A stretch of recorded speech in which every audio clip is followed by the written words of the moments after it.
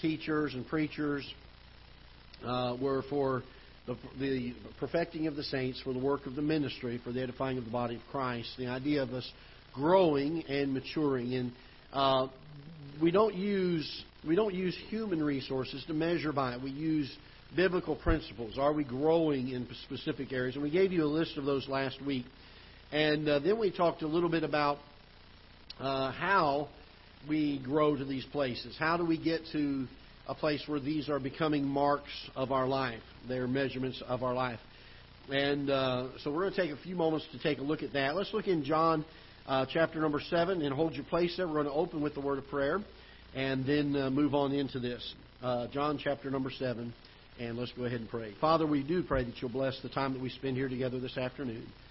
Give us your guidance, and I pray that you would help us to be open, receptive, and sensitive to the teaching of your word. Lord, I pray that you'd help us to hold without apology to what your Bible says, what your word says for us. And may we learn from it. May it direct our lives. And Lord, even in the times that we don't like what it says and we don't necessarily want to make the change, I pray that you'd help us to be willing enough and longing for us to be pleasing to you enough that we are willing to follow your word regardless of the cost. We pray in Jesus' name. Amen. John chapter number 7, and we're going to give you, I'm going to give you 5 biblical questions, I think, that ought to dictate our actions. If we're going to grow in maturity, then we have to know the heart of God. We've got to draw closer to Him. The only way we're going to do that is by studying His Word. There are 2 basic ways that we learn from God's Word. One of them is, you could say there's 3 ways to know it. And one of them is God will specifically state it in Scripture. It's just black and white. There's no question about it. However, we need to understand that when God penned this book, He made sure that it was, the term people like to use today is relevant. You've heard people talk about that? Well, the Bible's not relevant. God wrote this book so that it would be relevant in every generation.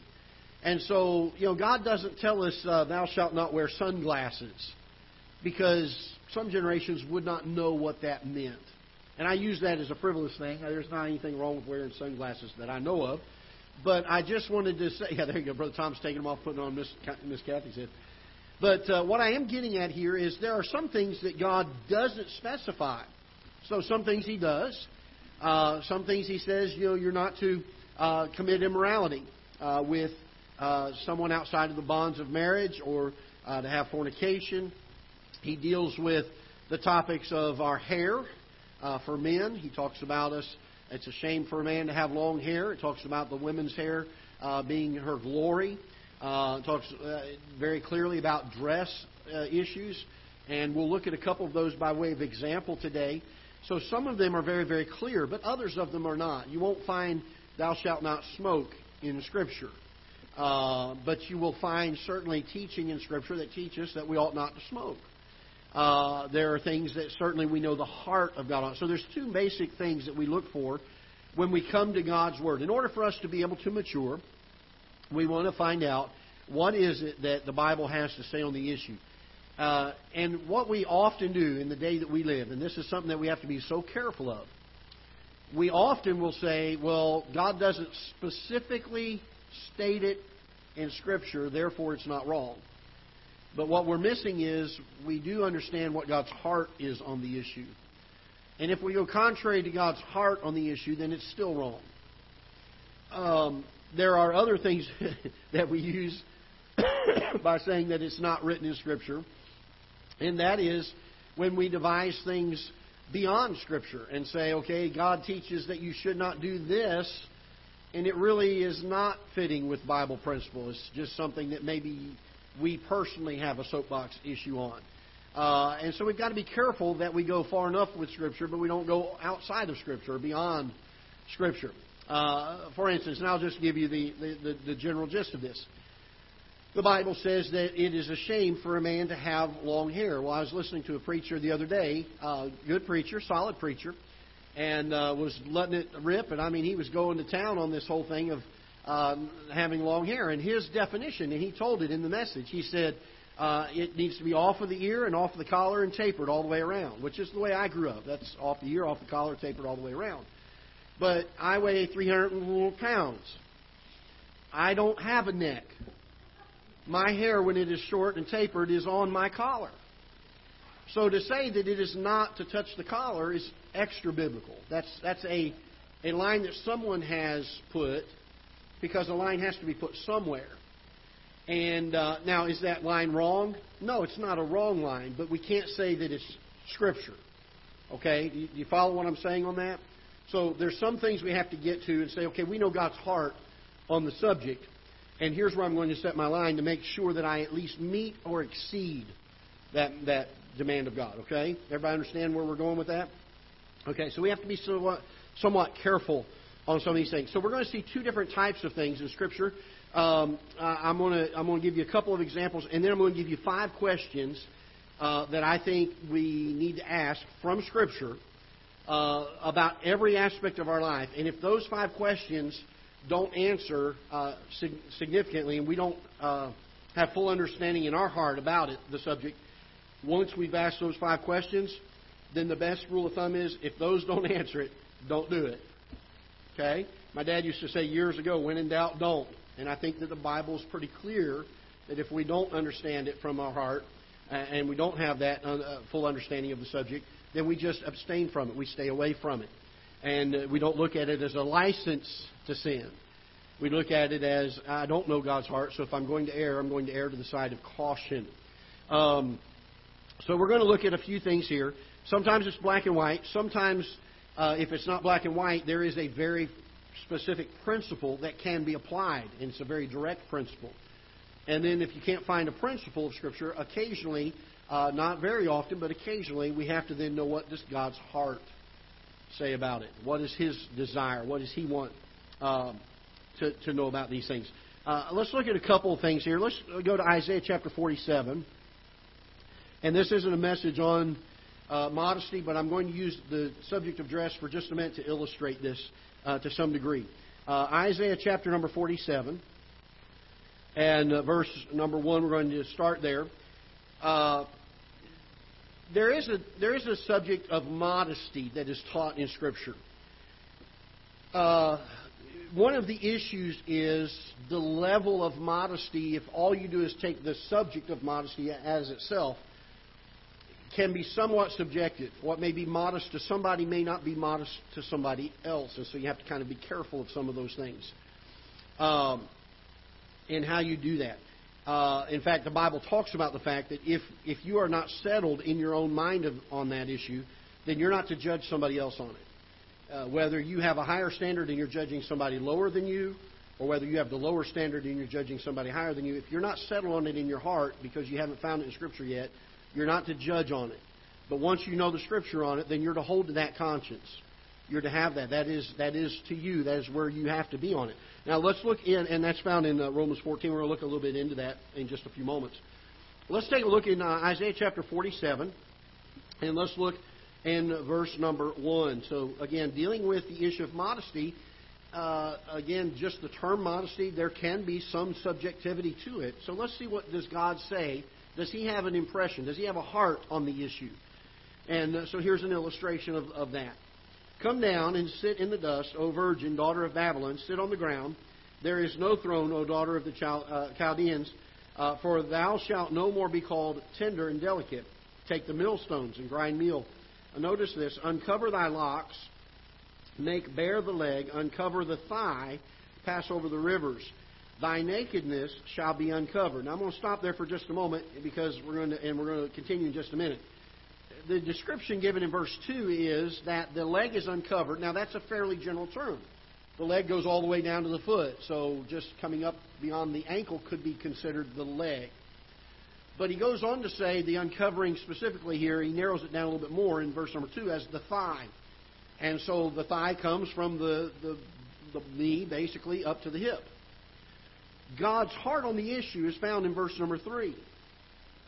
Thy what? What does God consider the exposing of the leg? To the point of seeing the thigh. God's opinion of it is what? That's nakedness. A good form of nakedness or a bad form of nakedness, if there is such a thing. Let's look and see what else he says. Yea, thy what? Shame shall be seen. This is the heart of God on the issue. Some people say, well, is my skirt too long or not long enough? God has a heart on the issue, doesn't he? He defines the uncovering of the leg and the thigh specifically as what he considers to be nakedness and shameful. So when we're setting a standard of dress and modesty, to just use the verses in the New Testament that just deal strictly with modesty alone can leave some area for subjectivity until we know the heart of God on the matter.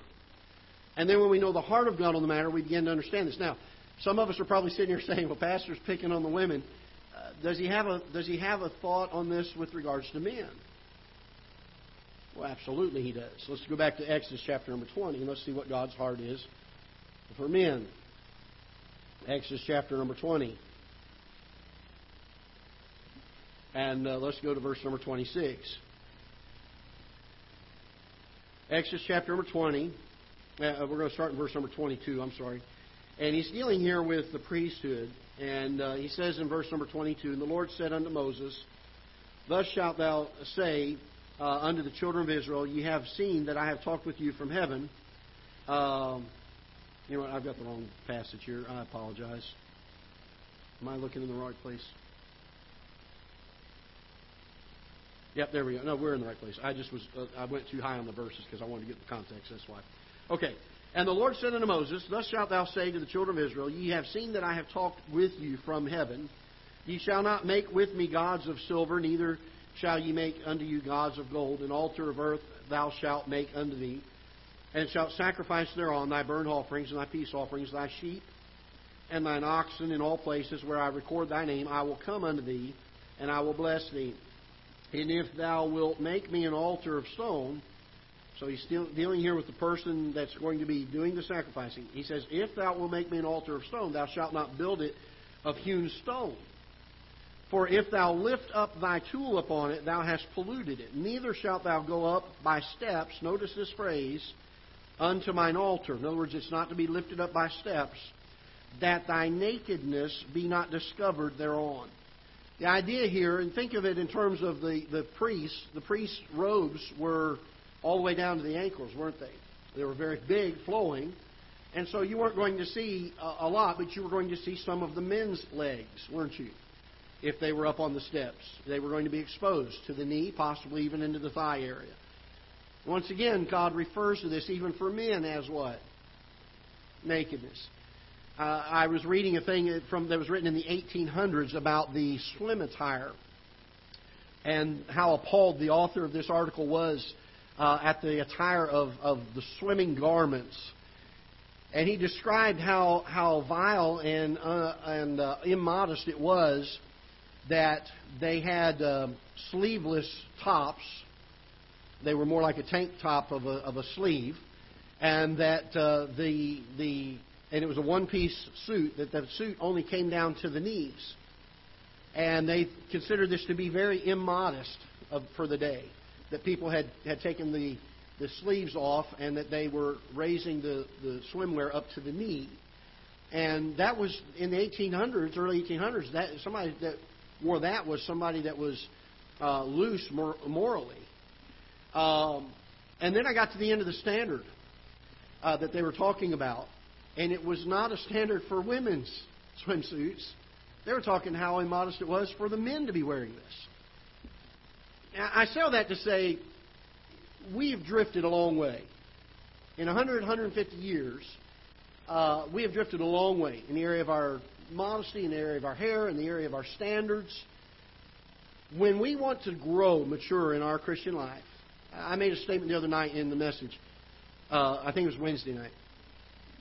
We ought to have such a heart for the testimony that we have that belongs to God, that we shouldn't even have to teach on standards. The truth of the matter is we do have to because of the day we live in.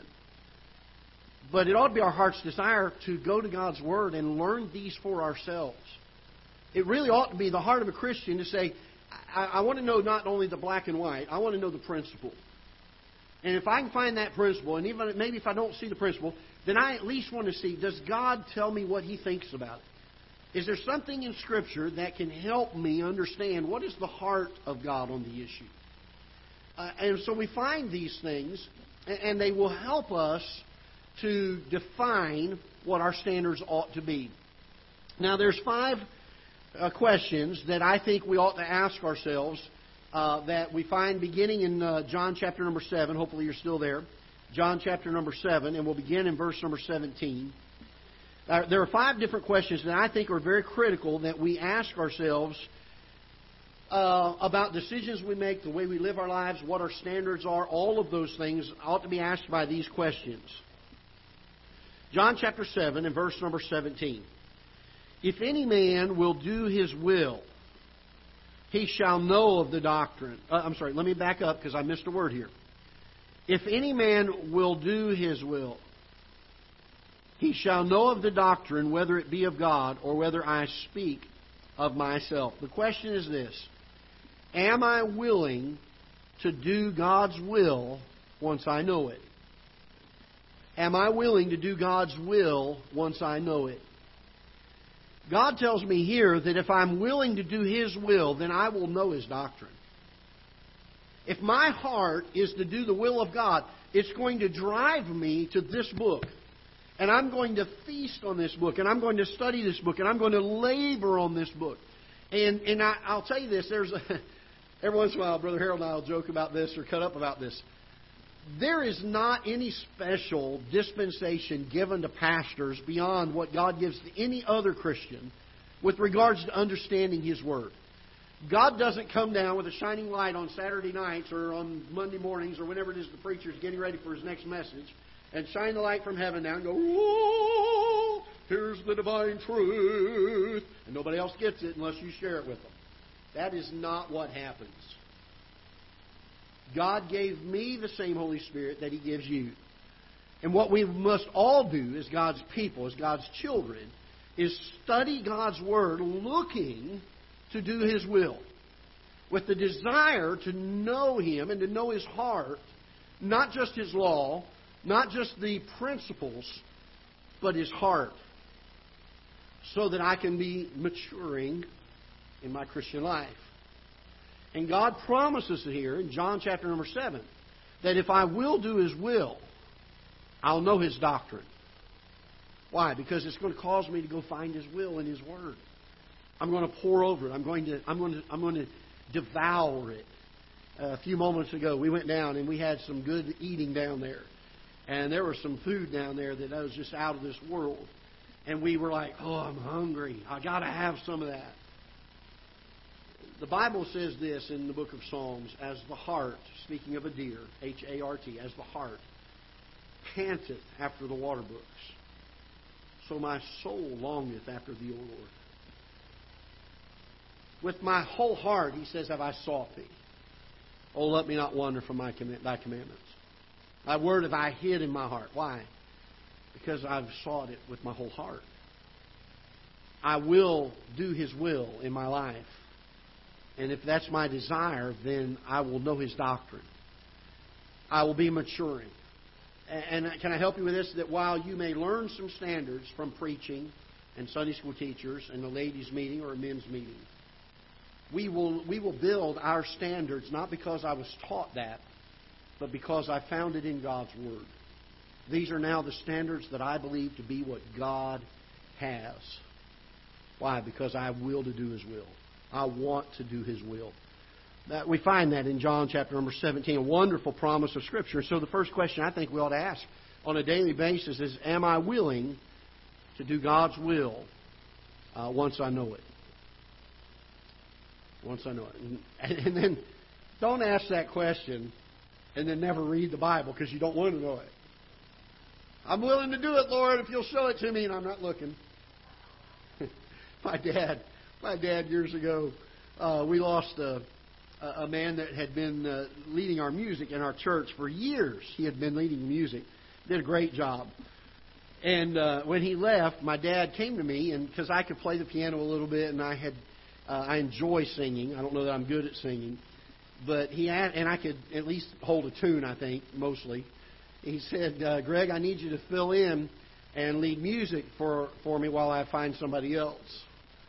And, of course, being a staff member and your dad being the pastor, you can't tell him no as an employee because you know that he'll tell you as the dad, you got to do it anyway. And so, it's one of those, I'm asking you to do it, but really I'm telling you kind of things. And so I did it. The problem was he didn't tell me he wasn't going to be looking for somebody to replace. And so I ended up doing it for like 12 years. I ended up leading the music at our church.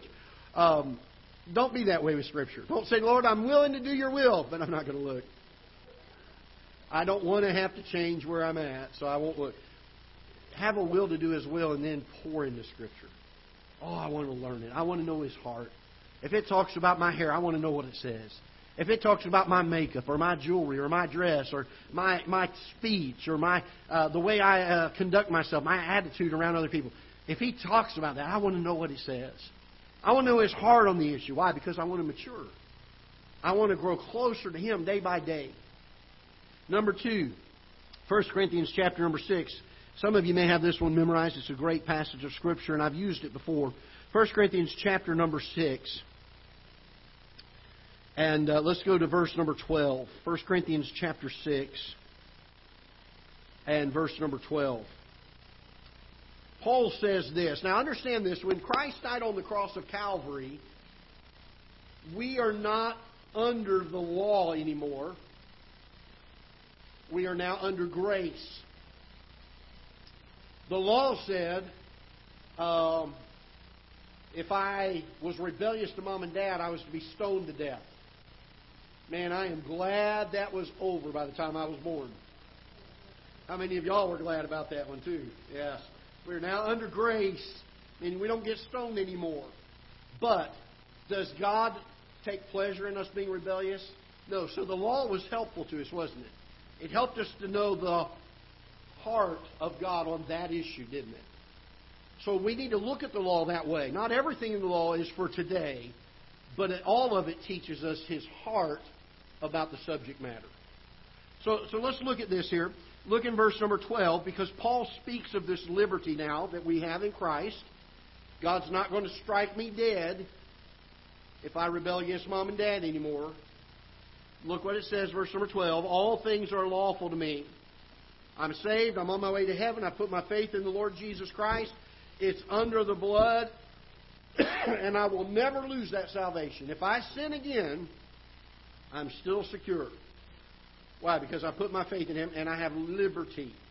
Now, Paul speaks in Romans chapter numbers 5, 6, and 7 that we do not use that liberty as an occasion for the flesh. We don't use it to go sin.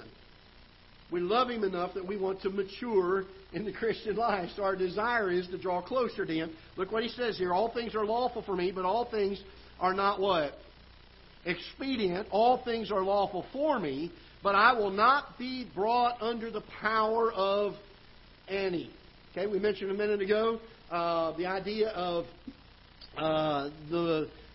smoking. Let's use smoking for an instance. I've tried to encourage many people. I've lost several family members that died of lung cancer because they could not quit smoking.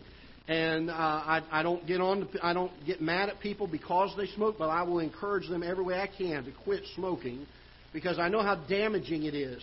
But if you ever needed something in Scripture to say, well, where does it talk about this? I would say look at verse number 12. By the way, you ever notice other things that bring us under its power? What about overeating? Oh, my. Now, I'm not talking about eating because all of us have to eat to live, but overeating. When you have a day at Ketha Heights where the men bring in all that delicious food, and then you go back for dessert after it's all over. And you sit there at a table with 4 other men, and not one of them raise a hand to say, Pastor, you need to stop eating. Not one of them.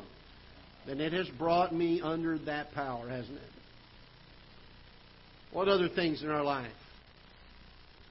Maybe a form of entertainment that has power over us.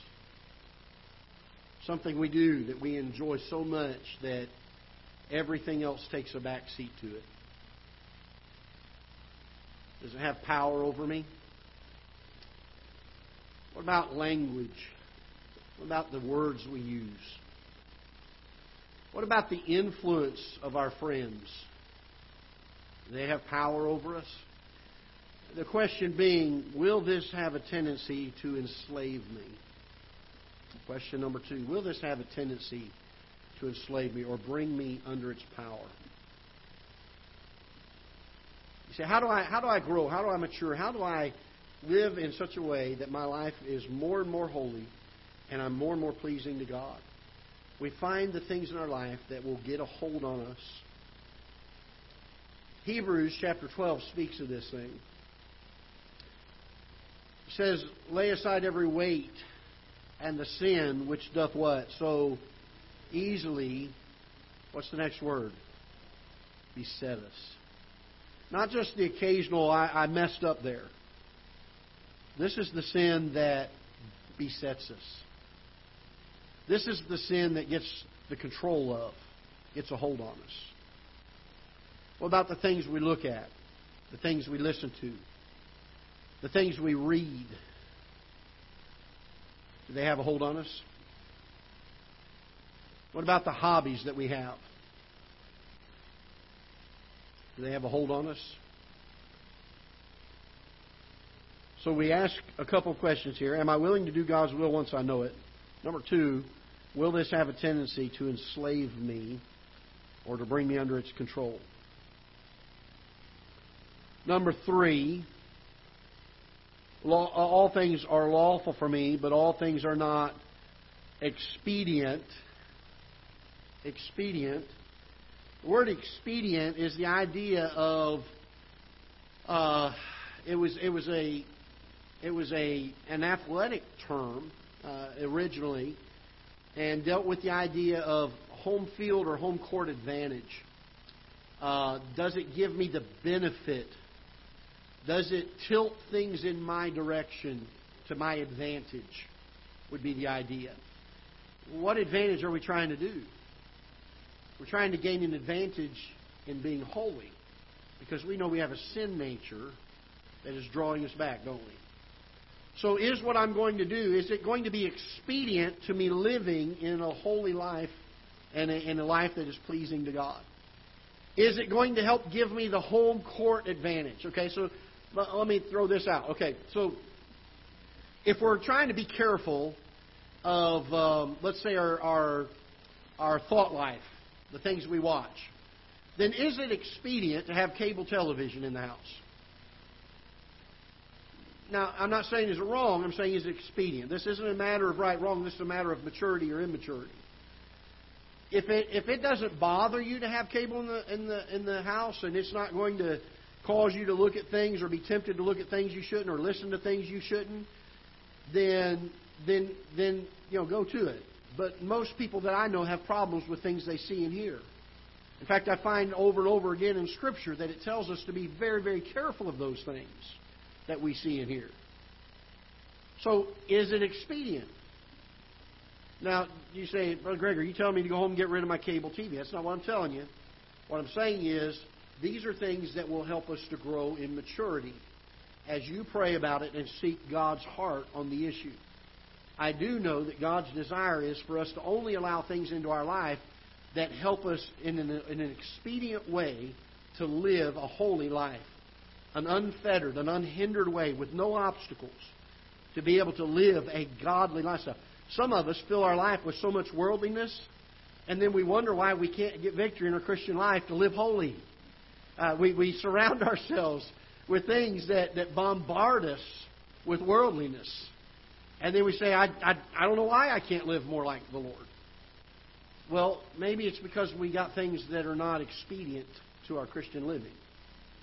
And maybe we need to go home and do some inventory and get rid of some things. Maybe some books, maybe some magazines, maybe some computers or televisions, maybe some radios. I don't know, whatever the case may be. Maybe you're in the habit of going somewhere. I was reading Brother Andy Tully, who had some things I was reading on just recently. And he said, a person can walk into, let's say, like a Walmart, and we would look at them and be appalled at what they were wearing. But if you had them stand in that exact spot, don't move a muscle, and you were able to take the building and lift it off, and all the merchandise, move it out from among them, and put some sand under their feet and some water rolling in on the waves, we would say they were perfectly fine. Why is it appalling in one place and not in the other? There's a double standard there. Things we need to consider as Christians when it comes to our testimony, things that sometimes we don't think about. We just assume that, hey, since this is what the world does, I guess it's okay then. Is it going to help me to have something that's going to give me that edge, that advantage? Is it expedient for me? All right, let's see, what number? I don't even know what number. 1 Corinthians chapter 10 and verse number 3.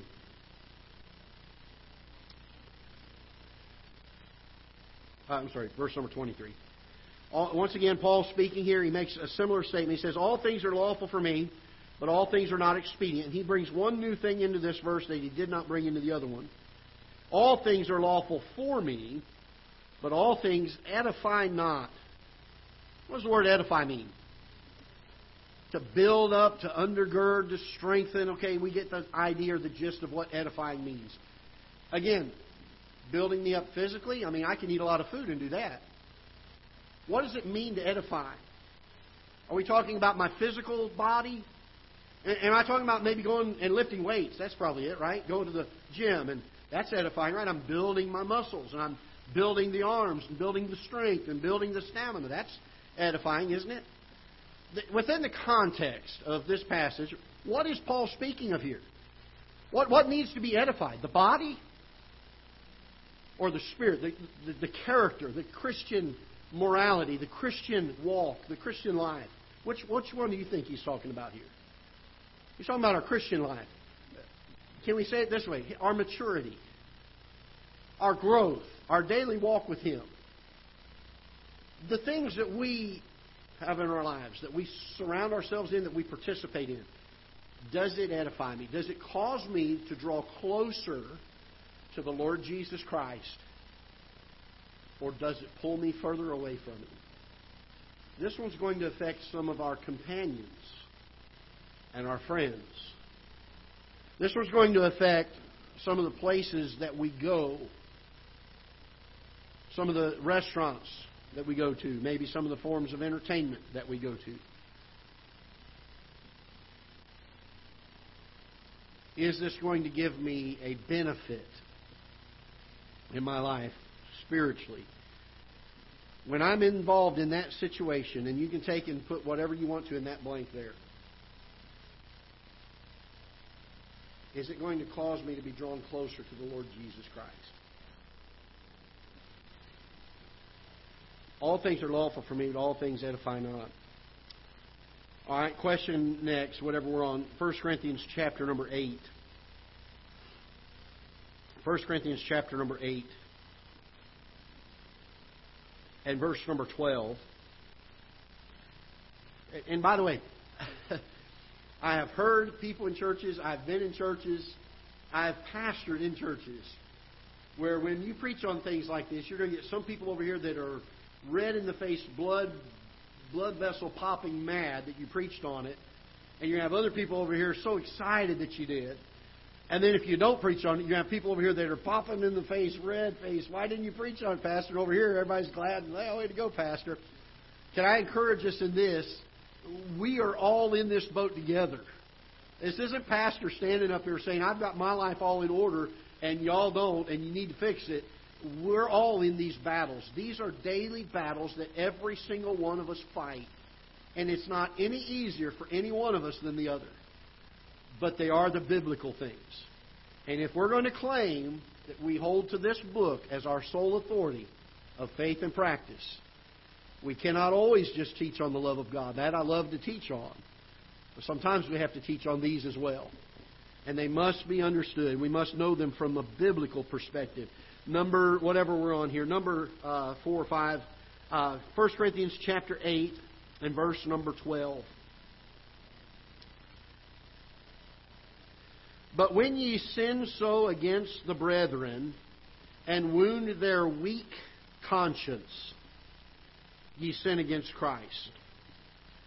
What I'm involving myself in, the things I have in my life, my attitude, my conduct, my speech, my relationships, the things I let come into my eye and ear gate, every nuance of my life, will it cause someone to stumble?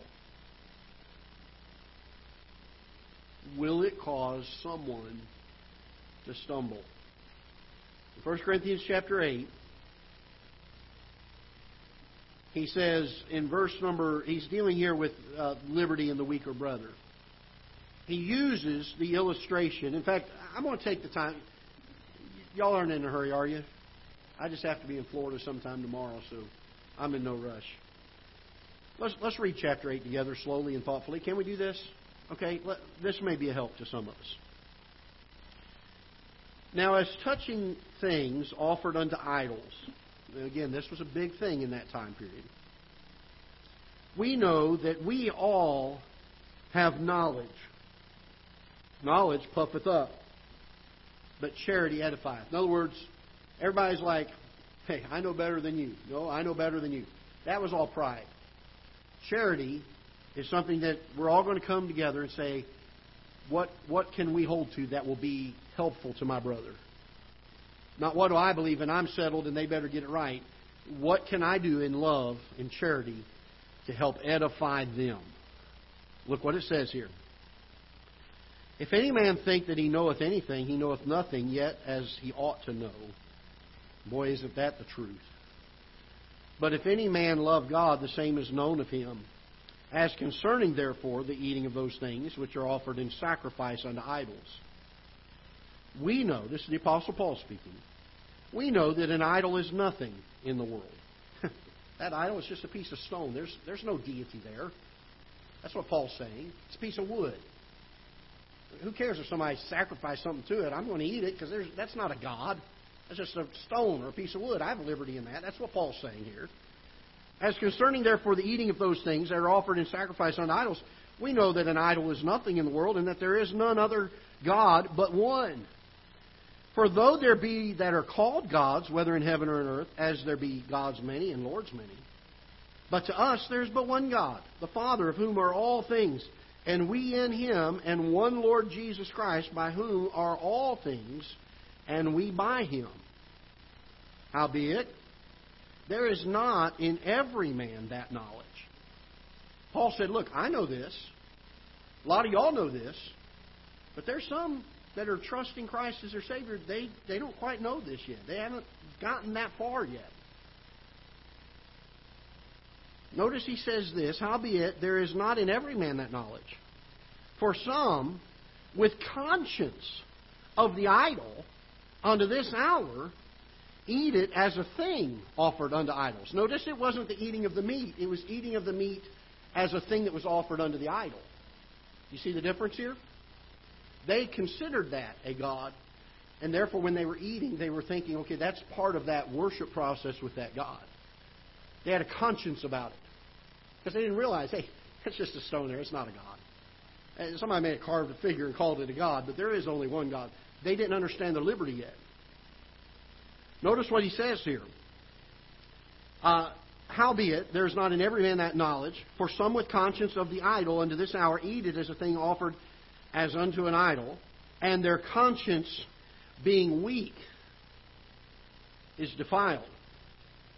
In other words, if they were to eat of it, it's going to defile them. Why? Because their conscience doesn't know any better yet. But meat commendeth us not to God, for neither if we eat are we better, neither if we eat not are we the worse. Paul said it really doesn't matter for those of us that know. But, so he says, okay, look, we have liberty, we know, we understand. It is not a problem to eat that meat. We can eat it all day long, and all day on Friday if you want to, and be stuffed all weekend, have great barbecue. Because that's not an idol. But there are some people that came out of that still look at that and say, that's meat sacrificed to an idol. I can't have any part of that meat. Why? Because there's a conscience there that it's an idolatrous thing. Paul said there's no problem there for us that know, but there is a problem for them, and it's going to offend their conscience, and in them it's going to defile them. Notice what Paul says then. For if any man see thee, which hast knowledge, sit at meat in the idol's temple, shall not the conscience of him which is weak be emboldened to eat those things which are offered to idols? Are we, by our actions, going to embolden this guy who thinks it is a worshipful act to eat that meat that was sacrificed to that idol? Are we not going to embolden him to say, okay, it's okay to eat that? And him to defile his conscience as an act of worship to an idol? While we sit over here in knowledge saying there is no worship there because that's not an idol, and we eat it. Paul was saying, look, it's lawful for me. Does that mean he goes and eats it? Look what he says here. And though thy knowledge and through thy knowledge shall the weak brother perish for whom Christ died.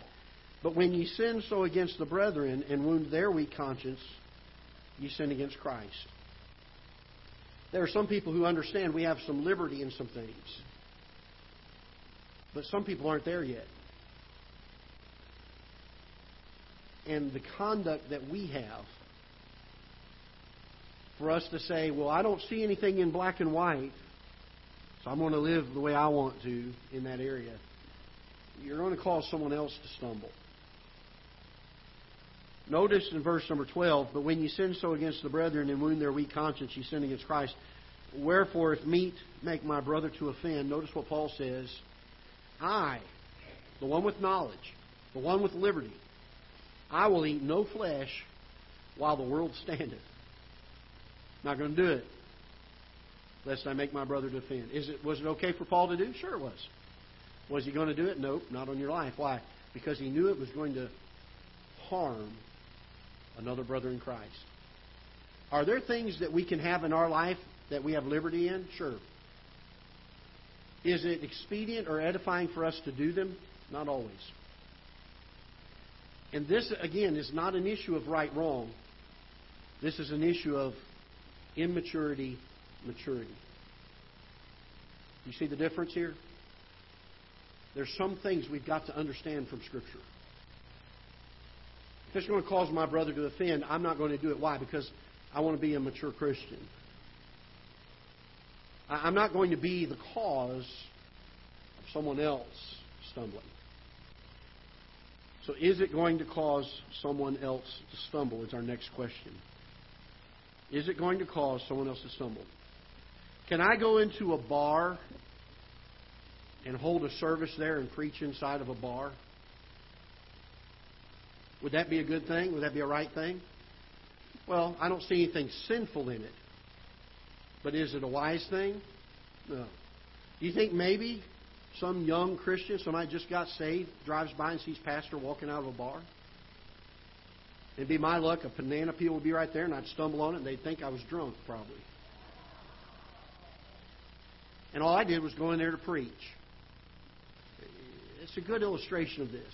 Did I have liberty to do that? Sure I do. Can I reach some people in that bar? Probably. Is it a wise thing to do? No. When I was in college, there were guys that would do this. They would go out and they'd go to these bars to go. They call it bar preaching. It's not a wise thing to do. Go into a rough part of town on a dark night. Oh, I'm going to reach the druggies and the prostitutes. Liberty to do that? Absolutely. Wise to do that? Absolutely not. The testimony of Christ is harmed so badly in oftentimes unwise but well-intentioned things that we do. It's not a matter of right-wrong. It's a matter of am I mature spiritually or am I immature spiritually? Am I growing? Last one, and we'll leave with this one. 1 Corinthians chapter 10. This really should be the only one needed. But it is a very general, all-encompassing one. And sometimes it helps us to kind of dig deep and get a little more intricate into some things. But 1 Corinthians chapter 10, verse number 31. Whether therefore ye eat or drink or whatsoever you do. Now, I like the eating and the drinking. And then the Bible says, and whatsoever I do. This is every other aspect of my life. I'm to do most to the glory of God. Is that what your Bible says? I'm to do some. I'm to do a lot. All but just a little bit. Come on, help me out here a little bit. I'm doing how much? All of it to the glory of God. Next time we're deciding, should I do this, should I not? Should I wear this, should I not? Should I cut my hair, should I not? Should I speak this way, should I not? Should I have these friends, should I not? Whatever it is, ask this question. Will it bring glory to Him? Will it help people see Christ in me? Now, I've given you, 5 or 6, maybe 6 questions there, I think. If after asking all of those, you still have doubt whether you should do it or not, then don't do it. Abstain from it. If it's still questionable to you, you say, why should I do that? Let's look in Romans chapter 14, another passage that Paul dealt with. I think one of the great passages of Scripture on Christian liberty that is so little taught on, and very few preachers will even touch this chapter. But and a lot of Christians don't like to read it. Great chapter on Christian liberty. But look with me, if you will, in Romans chapter number 14. We're going to read several verses down to verse number 5, starting in verse number 1. Him that is weak in the faith receive ye, but not to doubtful disputations. I've taught on this before. Just because a Christian, just because somebody who names the name of Christ is not living the way we are, doesn't mean that we reject him and turn him out. I know churches that will tell people, you need to go on down the road and find another church because you don't dress, you don't look, you don't act, you don't smell, you don't talk the way we do. That's not what the Bible's saying here. It doesn't say cast them out. What it does tell us here is him that is weak in the faith receive ye, but not to doubtful disputations. You don't do it to debate the issues. And we know when a person comes in, are they seeking to grow? Are they looking for a place to fellowship and sink some roots and learn and grow in the grace and the knowledge of the Lord Jesus Christ? Or is this somebody who's just coming in to be a troublemaker because they know where we stand on things as a church and they just want to make a stink of things?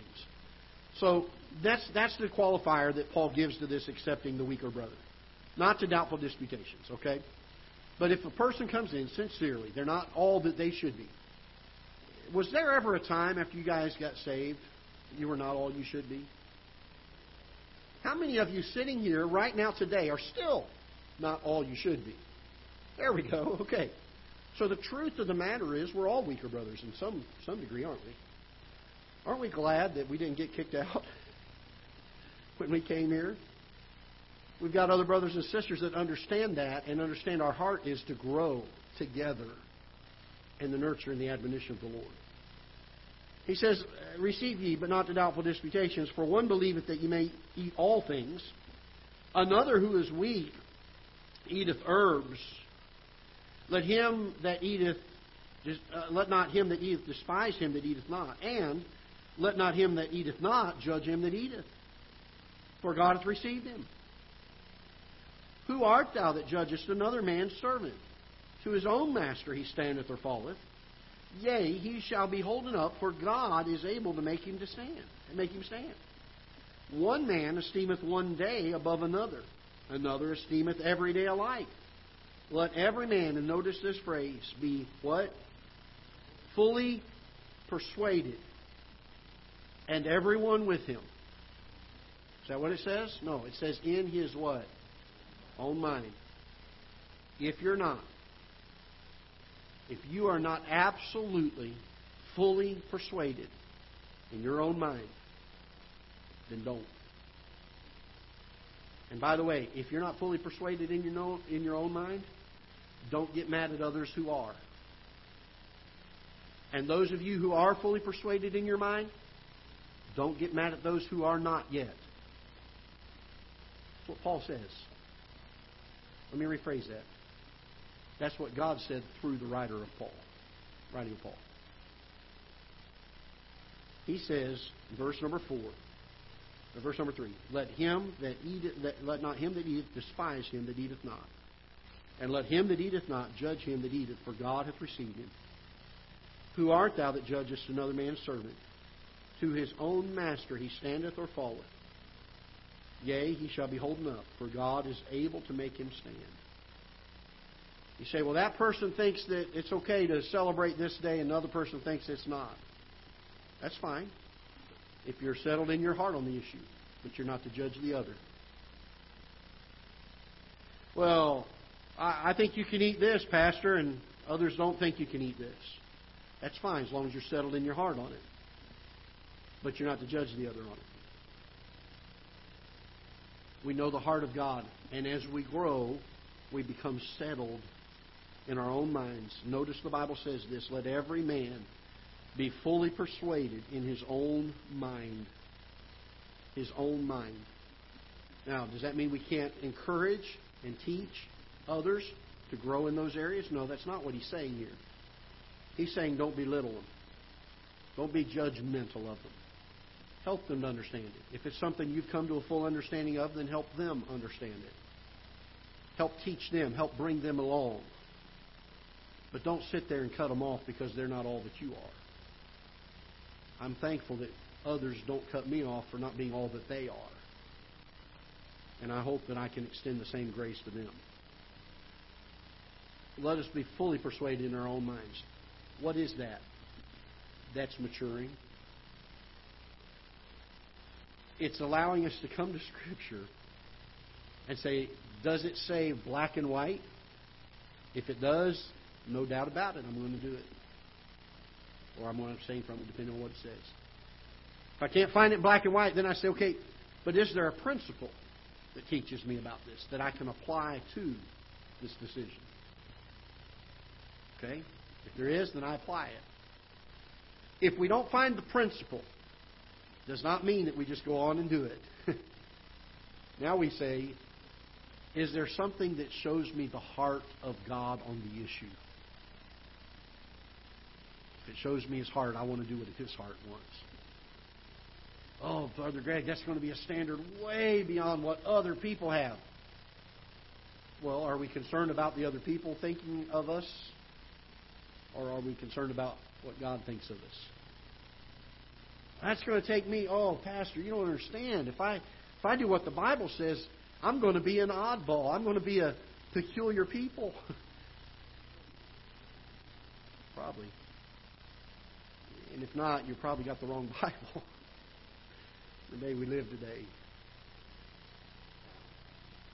Folks, I am saying this. I'm not looking down my nose at anybody if you're not this. And I hope that you don't look down your nose at me if you're more than I am. What I am saying is this ought to be the driving force in our daily walk. This ought to be the thing that we long for. This ought to be the thing we look to Scripture for. And we say, Lord, I want to know your heart on these issues. I want to know your will on them. I want to know your position on them, and I want to know them well. And the Bible says if I will do His will, I'll know His doctrine. He'll make it apparent. I've never seen anybody come to Scripture with a sincere heart, not coming to try to prove their point from it, but a sincere heart, searching the Scriptures. I've never seen one time that the Holy Spirit did not illuminate the truth to them and help them to see it. Be careful that we don't come to Scripture trying to prove what we believe. But let's come to Scripture and say, teach me what I should be believing. And that ought to be the direction we look at it. I hope that'll help us. Not necessarily a message on specific standards as much, but we did use some illustrations today. And you may be at different places in those areas than I am. And I may be at different places on those areas than you are. But I should say that all of us ought to have a heart that's pursuing after those things. May not be quite there yet, but I'm moving in the right direction on them.